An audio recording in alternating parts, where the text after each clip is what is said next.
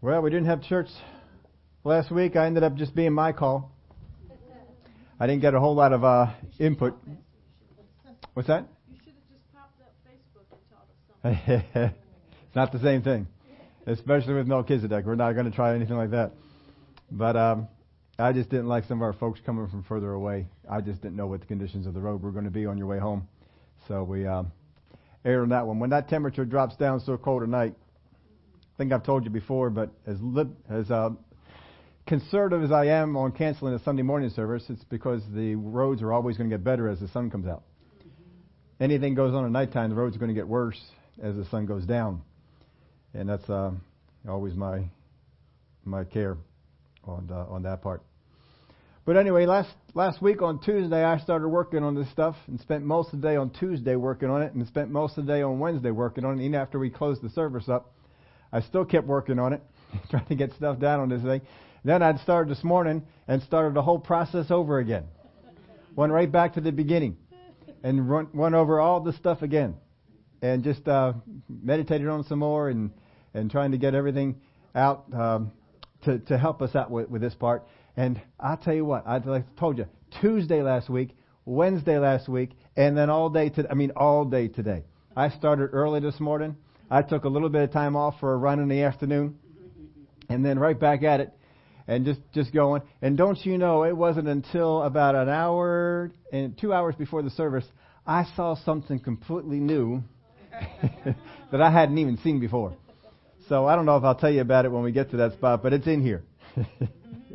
We did put it in here. As I look up Genesis chapter 14, and I always like to look at through the years how often it is we go over this. We hardly ever have covered this section of Scripture. We have covered it, but not to the depth that we're going to do it tonight. So if we're going to get into Hebrews chapter 7, which is Melchizedek, the first thing we need to do is to go back to the beginning and see where Melchizedek came on the scene before we can even delve into the stuff that's in Hebrews.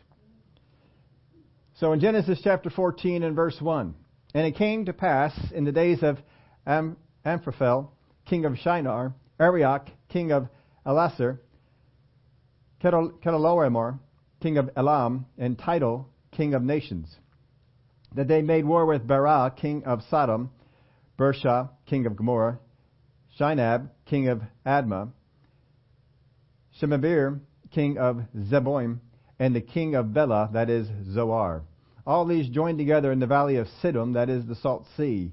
12 years they served Chedorlaomer, and in the 13th year they rebelled. In the 14th year, Chedorlaomer and the kings, I pronounced that wrong before, it is pronounced like a K. Chedorlaomer and the kings that were with him came and attacked the Rephaim in Ashtaroth, Karnaim, and Zozim in Ham, and Emim in Shavah of Kirathim. Isn't this fun? And the Horites in the mountains of Seir, as far as El Param, which is by the wilderness.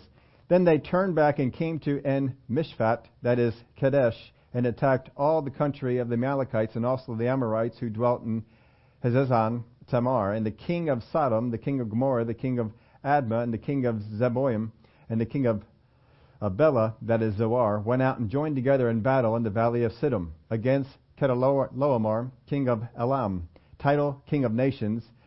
It's very important that we give this list again, huh? Amraphel, king of Shinar, and Arioch, king of Elasar. 4 kings against 5. Now the valley of Siddim was full of asphalt pits, and the kings of Sodom and Gomorrah fled. Some fell there, and the remainder fled in the mountains. Then they took all the goods of Sodom and Gomorrah and all their provisions and went their way. Now the invaders, I looked each one of them up to find out where were they from. And I also looked at the people they attacked to find out where they were from. And I have a map, but I didn't bring it over to put it up there for you. But it's not a big deal. You can kind of figure out where this is. It took me a long while to find a map that actually had these things on it. I did find it, and I had it ready for last week, and I forgot that I had it ready, and I didn't bring it over. So if I think about it next week, I'll try and do that. But the invaders are basically, these are the ones that are invading, are basically from the areas of Chaldea and Persia. So the empires are going to become the Chaldean Empire, and the empire is going to become the Persian Empire. These are where these guys come from. But at this time, they're very small nation states. They will become much larger and they'll become empire type things. But right now, they're not. Now, Amraphel, king of Shinar. I think I had to pull this out of your outline. I think I just have the king's names there. You can write down whatever you want to about these guys. Some associate him with a name you are very familiar with, Hammurabi. Some historians associate this king with being the same person as Hammurabi. Of course, he's the founder of the centralized kingdom of Babylon, and making the capital city of that Babylon. Others associate him with Nimrod. Of course, Nimrod was, I guess, around that time frame too. The Tower of Babel and all that we have with Nimrod. That's in Genesis, just a few chapters before. But some say he was there. I put a little quote in here. Some say Amraphel was his real name, and he was called Nimrod, the chief rebel, as leader of the tower builders, who led the world into rebellion against heaven's ruler. Others say that Nimrod was his real name, and he was called Amraphel, as the one who commanded them to cast Abraham into the fire. So it is possible that he could have been Nimrod. It is possible that he could have been Hammurabi. I don't know. I'm not telling you that definitely he was. I'm just saying that there are historians out there who they make their livelihood out of this, and they studied it out, and they see that he could be one of those two people. Arioch, this is the king of Elasar, who was basically a confederate with Chedorlaomer. Title, in your translation, it says King of Nations. If you have the King James or the New King James, it's going to say King of Nations. Now, here's the thing with that. That can either be King of Nations, because that particular Hebrew word can mean nations, peoples, or ethnic groups.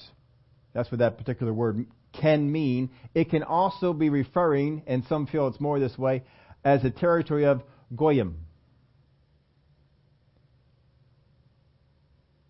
And then, of course, we have the last one, which is Chedorlaomer, and I put the pronunciation for you in there. All these kings come from what is basically going to be known as King of the North Territory. That's just for you end times people. They're not from King of the South. They're not from any other kings that are in there. You know, there's North, South, and the other two kings that were in there in the Macedonian area and things. They're not from any of those areas. They are only from King of the North Territory. Now, I only bring that up because in the end, it's the King of the North that does a lot of the battles against Israel. And then after the King of the North comes Antichrist kingdom, which is predominantly in the King of the North Territory. So here we had the King of the North Territory rising up against Israel and taking Lot as a prisoner. And that's what we'll pick up here in verse 12. They also took Lot, Abram's brother's son, who dwelt in Sodom, and his goods, and departed. Then one who had escaped came and told Abram the Hebrew, for he dwelt by the terebinth trees of Mamre, the Amorite, brother of Eshcol, the brother of Aner, and they were allies with Abram. Now when Abram heard that his brother was taken captive, he armed his 318 trained servants, who were born in his own house, and went in pursuit as far as Dan. And he divided his forces against them by night. And he and his servants attacked them and pursued them as far as Hobah, which is north of Damascus. Now they're giving, the area of Dan, they're giving locations that, of course, come much later. But Genesis is not written at the time of Abraham. It's written at a time much later, so he's giving landmarks according to the time when they live. And, Moses, he's the author here. He's the one who's writing all this stuff down for us. So he's giving it as far as where people will know in his day and age. So that helps us out with that part, because I don't think the Dead Sea was actually a Dead Sea until after the judgment of Sodom and Gomorrah, if I recall correctly. That's what caused it to be the Dead Sea. But he's already calling it the Dead Sea and referring to the salts and things. Well, that's because it's written at a much later time, and by that point it had become the Dead Sea. But at this time, it was one of the watered plain states, and which is what drew Lot out to them, was they were so well watered and all the things that were going on there. It's not going to have this effect for some time. So after the judgment of Sodom and Gomorrah, then that changed that whole area. Basically, it cut off the Dead Sea from having an outlet, and so all that it did was have water coming in, and it would just evaporate. So what you would have then is the Dead Sea became bigger until the surface area grew to the point where it could evaporate at the same rate the water was coming in. Therefore, salt was being pumped in, but not being able to evaporate out, and became the Dead Sea.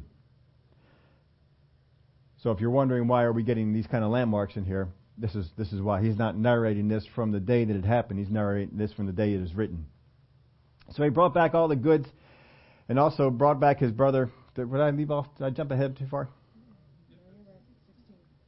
Okay, so he brought back all the goods, and also brought back his brother Lot and his goods, as well as the women and the people. And the king of Sodom went out to meet him at the valley of Shaveh, that is the king's valley, after his return from the defeat of Chedorlaomer and the kings who were with him.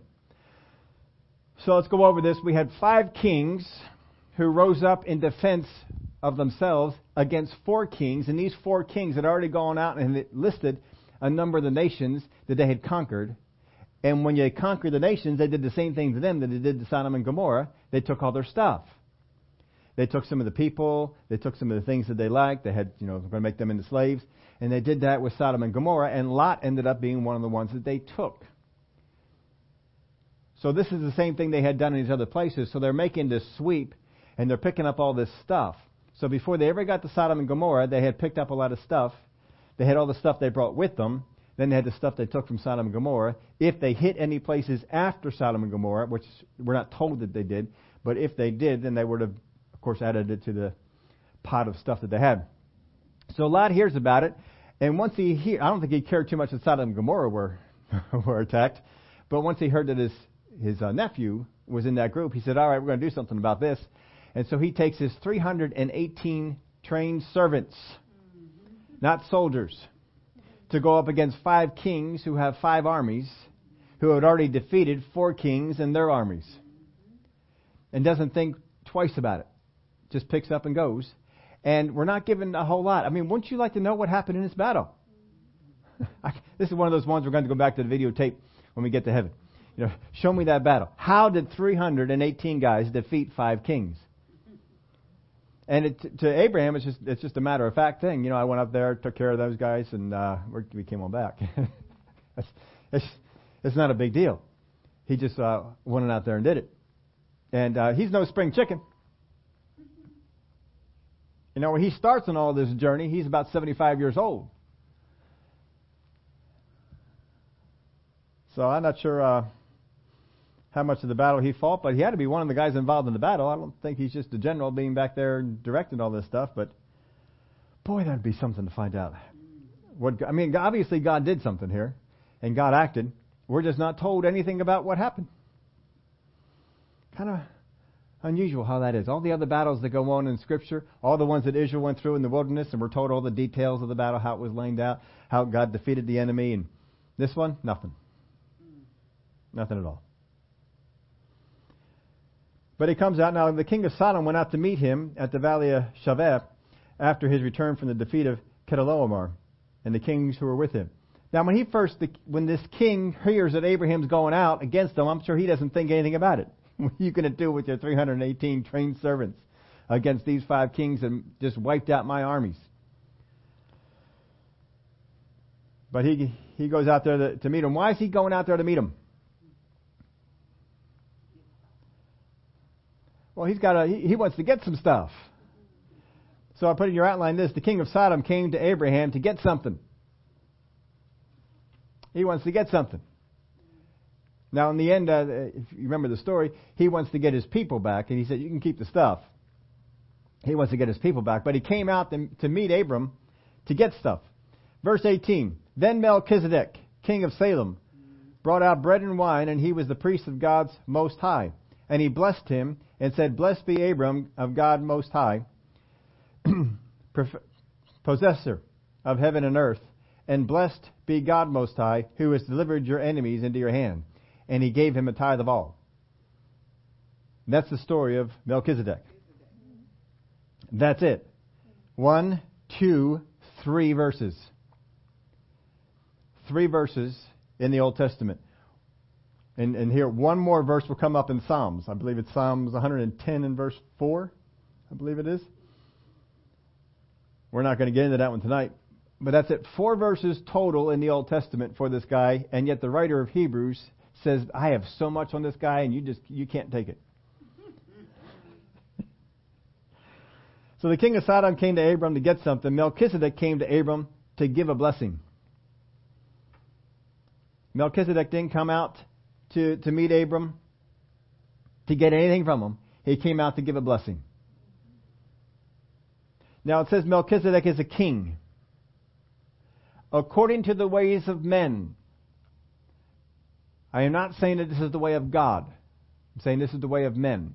I'm not saying that God has a problem with it. God laid it out for Israel that this is the way it would be. But according to the ways of men, kings, once they come to a throne, it is their sons who come and reign next. That's how the kings work. The son of the king is the next one up. You may get a good son. You may get a bad son.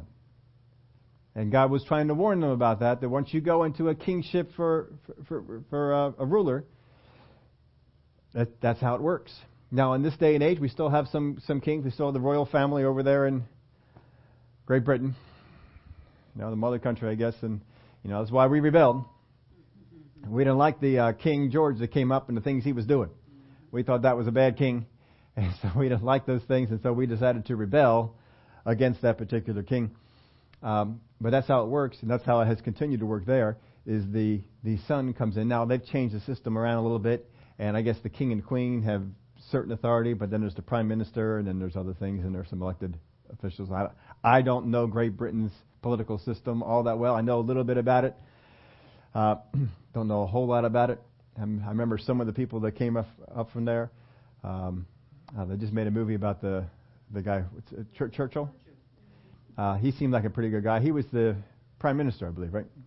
No, not the king, and you can see the certain authority he had. And then, of course, more in our day and age, Margaret Thatcher. Boy, she was something, wasn't she? Oh, boy, I tell you what, I've heard some of her addresses to Parliament. And I'll tell you what, she was a fireball. I just love listening to some of her stuff that she would throw out there. Because, they have the same battle over there, conservative and liberal. And she was definitely one of the conservative ones, as we would consider. I don't know if they switched the terminology, and I think one of the countries does. They switch terminology, and what would be a conservative for us is a liberal for them, and vice versa. I think that's for one of the countries. But anyway, she came on out there, and the liberal mindset did not like Margaret Thatcher that much. But boy, she was a great ally for Ronald Reagan, and the things that they did together against the Soviet Union and the Iron Curtain, and bringing that thing down was just tremendous. But anyway, it's not all ruled by the king the way that it once was. But we have an idea of what that's like. We have the royal family, and of course a lot of people here are enamored with the royal family. The only thing I know about the royal family is that our star quarterback looks like the sun. That is all I know about the royal family. I don't remember which son it is. I just seen the pictures. Second son? Yeah, Carson Wentz over here, and what was it, Harry? Harry over here. And they do look a lot alike. Wow.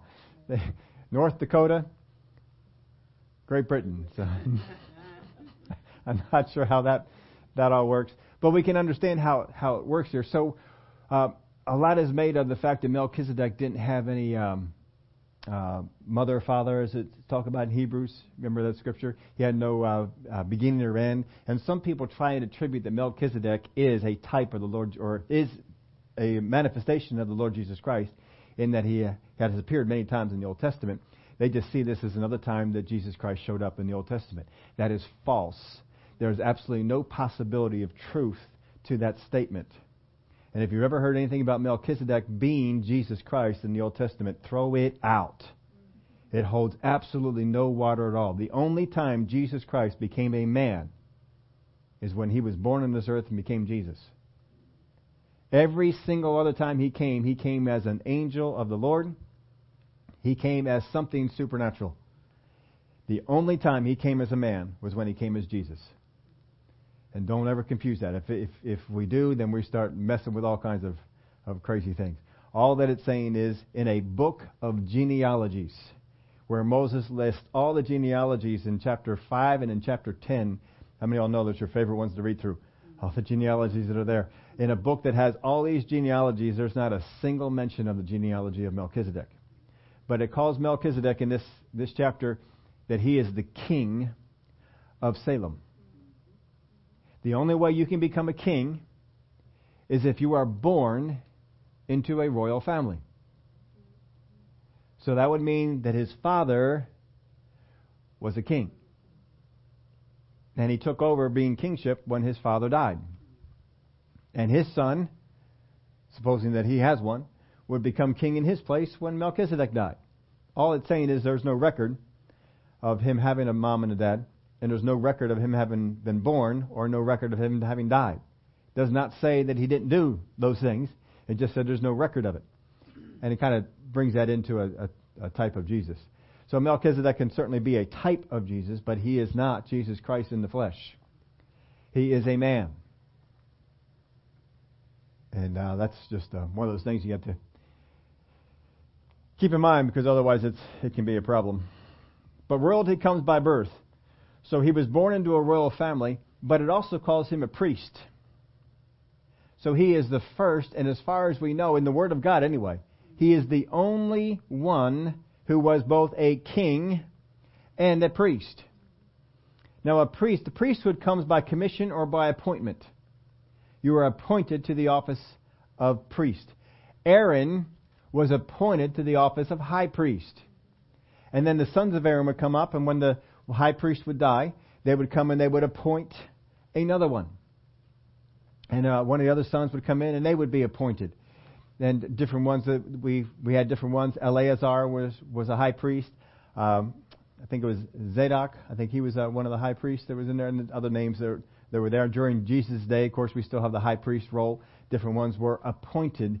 So you are appointed to the office of priest, but you are born into the office of a king.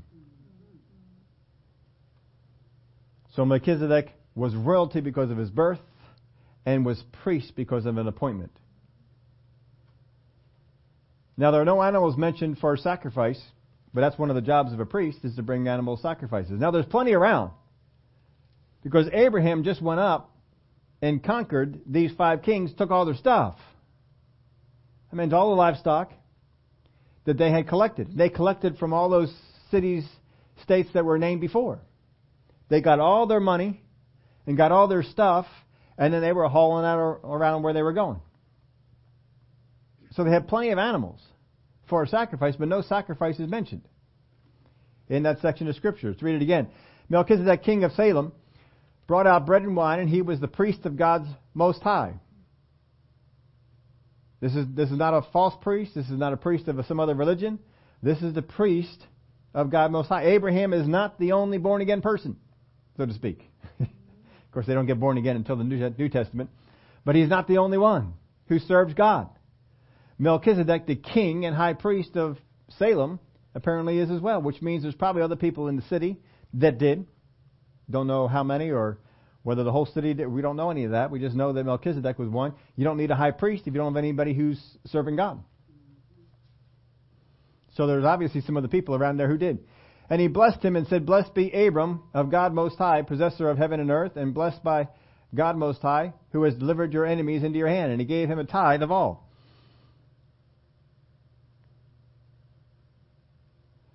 So there's no animal sacrifices brought in. What is it that Melchizedek brings beside the blessing? Bread and wine. Now, where do we hear about bread and wine again in the Bible? The Last Supper. Jesus brings bread and wine to the meal. And before the meal, they break the bread, and after the meal, they partake of the wine. So Melchizedek brings bread and wine to this event here with Abraham. Isn't that interesting? Now, he's priest of the Most High God. Don't you think he had a commission from God? God told him to do something? Melchizedek, got a mission for you. My man Abraham's coming back after a victory. I want you to go out there and meet him. And I want you to take this. So he brings it. Does Melchizedek know why he's bringing this? I wonder if Melchizedek says, well, why would I bring bread and wine? We never brought that to a sacrifice before. We never brought that to a... Why am I wonder if he asked that, or if he said, okay. But notice this, out of the 3 verses of Scripture that we have about Melchizedek, it gets a mention. We get a mention in there. He brought bread and wine, which is a direct correlation to what Jesus brings to the Last Supper, which brings in the cross into this whole thing. Now we'll be coming back to this verse of Scripture later on. It's too easy for me to get ahead of myself and start working into next week's stuff, since I already sat down and was working on all that stuff. But we're going to stay here and keep up with this one. Now let's take a look at Melchizedek's blessing. It's on Abraham. Notice that nothing is said about the king of Sodom. When Melchizedek comes out, I'm sorry, not the king of, king of Sodom or Gomorrah. Doesn't say anything about the other kings. The king of Sodom comes out, doesn't mention him. All he talks about is Abraham. Now I put this in your outline. This is a real important lesson. 3 verses are given on Melchizedek. Only 3 verses are given about what happened between him and Abraham. How many verses are given on the battle that Abraham had against the 5 kings? Maybe we can say 1 because it happened. That's about it though, right? 3 verses are talked about with Melchizedek. Out of that, we have that he showed up, and that he blessed Abraham, that he brought the bread and the wine, and who he is, that he's the king of Salem, and that he's the high priest. I mean, that's really it. Apparently that's all we need to know. But when he comes on out, if he does address the king of Sodom, we don't know it. All we know that he does is he addresses Abraham. So I put this in your outline because I'm going with what the Word of God has to say here. It is better to bless what is of God than to condemn what is not. It is better to bless what is of God than to condemn what is not. How many Christians do you know that love to go around and condemn things? They condemn this minister. They condemn this activity. They condemn this thing over here. We get a whole lot of time and attention spent on condemnation. In fact, a lot of times Christians, we spend a whole lot of our time listening to, we talked about this before in the Sunday mornings, listening to the accuser of the brethren and spouting out what he says about our brethren instead of going around blessing. How easy would it be for the king of Salem to say about the king of Sodom, you sinner? Because obviously they were. I mean, God's going to send His own judgment down on here in just a little bit. We're going to send judgment down upon these folks. So certainly that was going on at this point. But He has no words for the king of Sodom. As far as we can tell, He doesn't even address them. It is far better that you bless what is of God than you condemn what is not. But I'll tell you what, there's more appeal in condemning than there is in blessing. And we've got to make sure that we don't get into that. It's a whole lot easier for churches and things to teach what you shouldn't do than what you should. It is better to bless what is of God than to condemn what is not. So I put this note in your outline. What is your attention drawn to? When you look out over the things that happen during the day, during the week, is your attention brought to the things that are blessed of God or to the things that are not of God? I'll tell you what, there's a whole lot of evil going on in this world, and our attention can be focused on what's going on that's evil, or what we don't like going on with church people, or what we don't like going on with this particular view and this particular thing over here. All right, we've got more on this We're going to get into this in just a little bit, but let's just finish off the chapter here and see what happens on the rest of it. Now the king of Sodom said to Abram, "Give me the persons and take the goods for yourself." But Abraham said to the king of Sodom, "I have raised my hand to the Lord God Most High, the possessor of heaven and earth, that I will take nothing from a thread to a sandal strap, and that I will not take anything that is yours, lest you say, I have made Abram rich, except only that the young men have eaten, and the portion of the men who went with me, Aner, Eshcol, and Mamre, let them take their portion." So apparently there was a portion of the spoils of theirs, and these were in other people's hands. But as far as Abraham was concerned, I'm not taking anything that was yours. Not even his payment for getting it all back, not even a reward. Nope, you take it all. I don't want you saying that you made Abraham rich. Now think about this. Abram at the time had flocks, he had livestock, he had lots of stuff. In fact, it got to be to the point that he had so much, and Lot had so much, that they couldn't coexist together. So they split up, and Lot took his and went someplace else, and Abraham kept his. He's already got so much stuff, he can't coexist in an area and feed all his flocks with Lot. And then he goes and he gets all the stuff from these 4 kings and all the stuff that they had captured in the battles before Sodom and Gomorrah. And that is all now in Abram's possession. He went from being a very rich person to being an exceedingly rich person. Can you imagine having the wealth of 4 kings given to you? And then the wealth of the kings they conquered. And then all the livestock. And all the other stuff that came along with it. All that just came to Abraham in one day. Just because they took Lot, let's go get him. Let's go get him. Let's take him out. He took my nephew. Didn't matter that the nephew was in a place he shouldn't be. That didn't seem to bother Abraham at all. It also didn't seem to bother God, because he still showed up and helped him out in this battle. Now there are 3 main areas that should command our focus in Scripture and the role that we step in. 3 main areas that you will see that command our focus. Here's the first one. The first is the role of a king. The role of a king. The king, his main focus, his main job is to protect. The main job of a king is to protect. When they went out in the children of Israel and looked for a king, what was the thing they were looking for? A warrior who would lead them out into battle. That's the main thing they were looking for. Why? Because the main job of a king is to protect. In order to do that, the king collects taxes so that he can build walls on cities, so that he can build defenses, so that he can build fortifications, and so that he can pay an army. The main job of a king is to protect his people.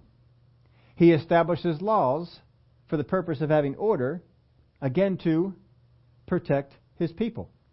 He determines what is right and what is wrong in order to protect his people. So you can sum up all the job of a king is basically to protect. That's the job of a king. We look at things being expanded, and we have other things that presidents or kings or things are doing. Whether they should be doing those things or not is another thing. But there are certain main roles that we are to do, and that is the main one. The king is to protect, or the leader of the country is to protect. Here's the second one. That's the role of the priest. The role of the priest is to bless. That's the role of the priest. The priest is to bring people into a blessing. The priest would teach people about the ways of God. The priest would offer sacrifice to make an atonement, to repair whatever was going on between man and God. The priest would step into that role. So that once you stepped in that role, then you were able to be blessed by God. If there was a problem between God and you wouldn't get blessed. So the main role of a priest was to open up the door for blessing and to pronounce blessings on his own, which is what Melchizedek did. He come out here and he pronounces the blessing. I got one more role for you. And it is the role of a prophet. The role of a prophet is to warn. The role of a king is to protect. The role of a prophet is to warn. And the role of a priest is to bless. Three main roles that we are to see. Now in 1 Peter chapter 2 and verse 9, but you are a chosen generation, a royal priesthood, a holy nation, His own special people, that you may proclaim the praises of Him who called you out of darkness into His marvelous light. I mean, we all know the song. We got this verse down. I can see some of you mouthing it as you're going along. It's hard to start this verse without finishing it on your own, isn't it? This is a great verse. You are a chosen generation, a royal priesthood, which means you are kings and priests, a holy nation, His own special people, that you may proclaim the praises of Him who called you out of darkness into His marvelous light. So we are a royal priesthood. We are to fulfill those areas of king, which is to protect, and priest, which is to bless. What about that third area? It seems to me that most Christians find it easier to be a prophet than to do a king or a priest. Because most Christians are constantly giving out warnings. Be careful of brother so-and-so over there. Be careful of this over there. If you keep doing that, this is going to happen. We get more into the area of warning than we do into the area of blessing and the area of protection. Why is that? Now, are we supposed to be operating in the area of prophet? Absolutely. But the area of prophet is at whose discretion? The head of the church. It's his discretion. You don't pick, I'm going to be a prophet. It's selected. God calls different ones to be prophets. And then they would be the warning ones. But it seems that so many times, folks, we spend more time in the third area, warning, than we do in the other two. King and priest. We know from this verse, we quote this, we sing the song constantly. I'm a royal priesthood, which means I am here to protect and I am here to bless. And yet out of our mouths come less blessing and more profit. Why is that? Why are we so drawn to a role that all of us, when we quote that verse of Scripture in 1 Peter 2 and verse 9, no, it's not in there. We're called to be a priest. We're called to be a king. Now, we're not getting into all the roles of a priest here yet tonight. We are going to get into all the roles of a priest. The main predominant one is being a blessing. That's the main thing that we are to do. Now, here's the thing that I think is most interesting. In this section of Scripture that we read, we hear Lot is taken as one of the prisoners. They come to Abraham. Abraham hears about it. And Abraham gets his 318 men and they march off after him, conquer him, have the victory, and then come on back, and then Melchizedek is sent out to meet him. I'm 95% sure Melchizedek is sent out by God to meet him. That's why the bread and the wine. But here's my question. Because if this is what Christians today, this would not happen this way. If it was Christians today, it would not go on this way. The way this would happen today is that Abraham would train up his 318 servants. And they would make a trip over to Salem. and ask for Melchizedek to bless them so that they can go into battle and have the victory. How many of you know that's what would happen? But that doesn't happen here, does it? When does the blessing come? After the victory. Why does the blessing come after the victory? I put this in your outline for you. We focus on the need for God's blessing going into the battle in order to gain the victory.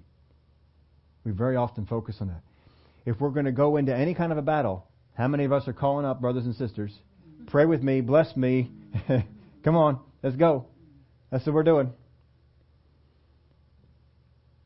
We focus on the need for God's blessings going into the battle in order to gain the victory instead of the blessings available because of the victory.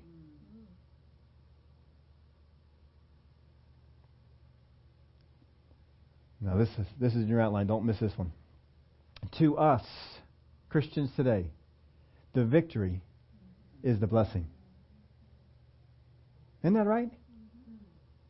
To us today, the victory is the blessing. So think about this.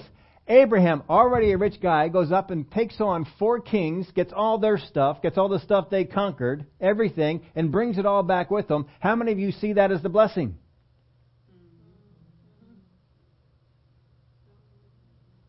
But the blessing comes after. The blessing doesn't happen in the battle.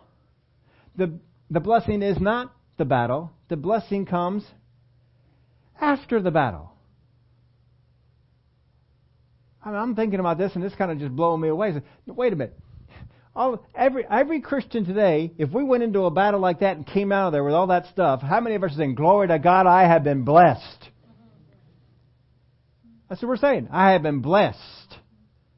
And yet Abraham, in this scripture, 3 verses are given. 3 verses are given to let us know that the blessing comes after the battle, not before.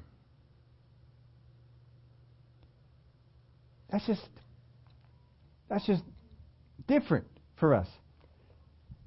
Now, I put this in your outline for you too. To Abraham and Melchizedek, it only opened the door for the blessing. To Abraham and Melchizedek, the victory over the 4 kings only opened the door to the blessing. It was not the blessing. It opened the door to the blessing. Go back over to verse 18. Then Melchizedek, king of Salem, brought out bread and wine, and he was priest of God Most High.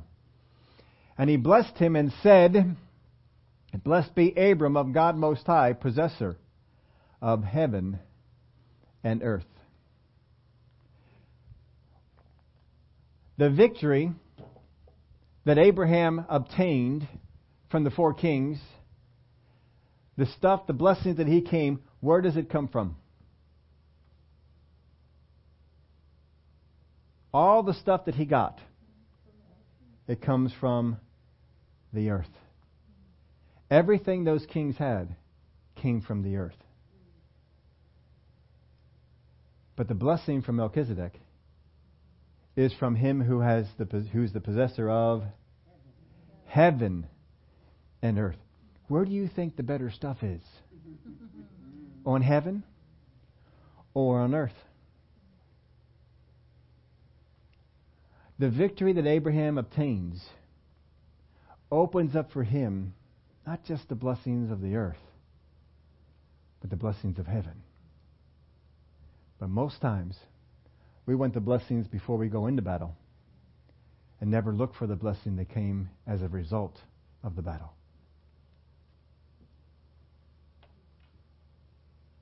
We need prayer and agreement and help to go into the battle. We never think of what comes as a result of the battle.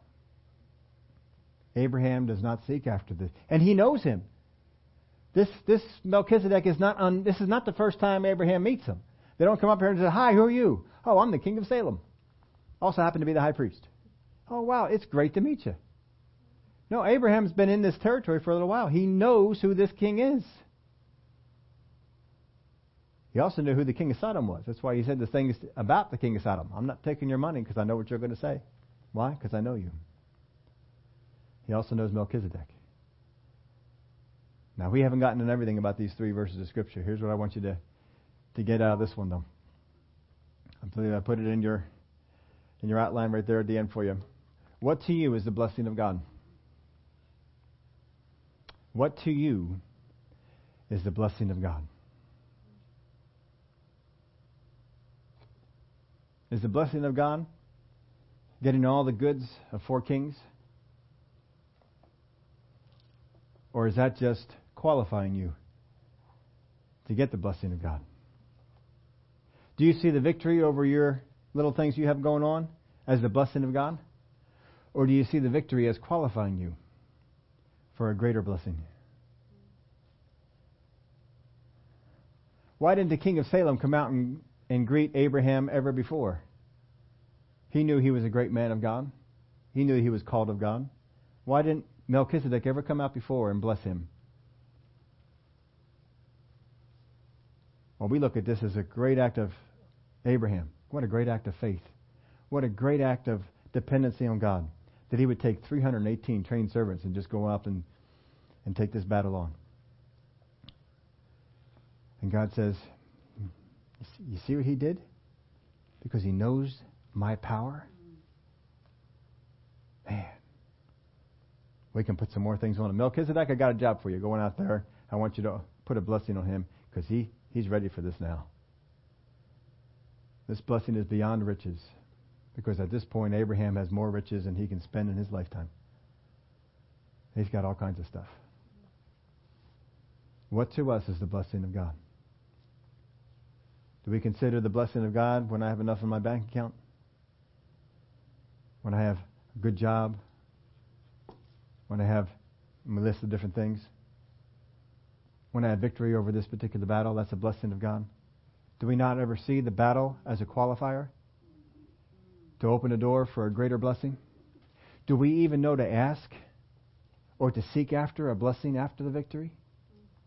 Because we get so caught up in the victory being our blessing.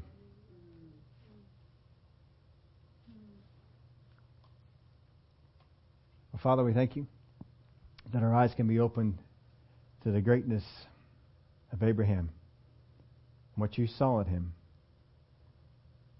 A man who, after such a phenomenal victory, would look at something else as the blessing. Help us, Father, to expand our horizons, to get our eyes set on things other than what's in this earth, to see you as the possessor of heaven and earth, and that the blessings that you give are far greater than we have imagined. Give you the praise and the glory for it in Jesus' name. Amen.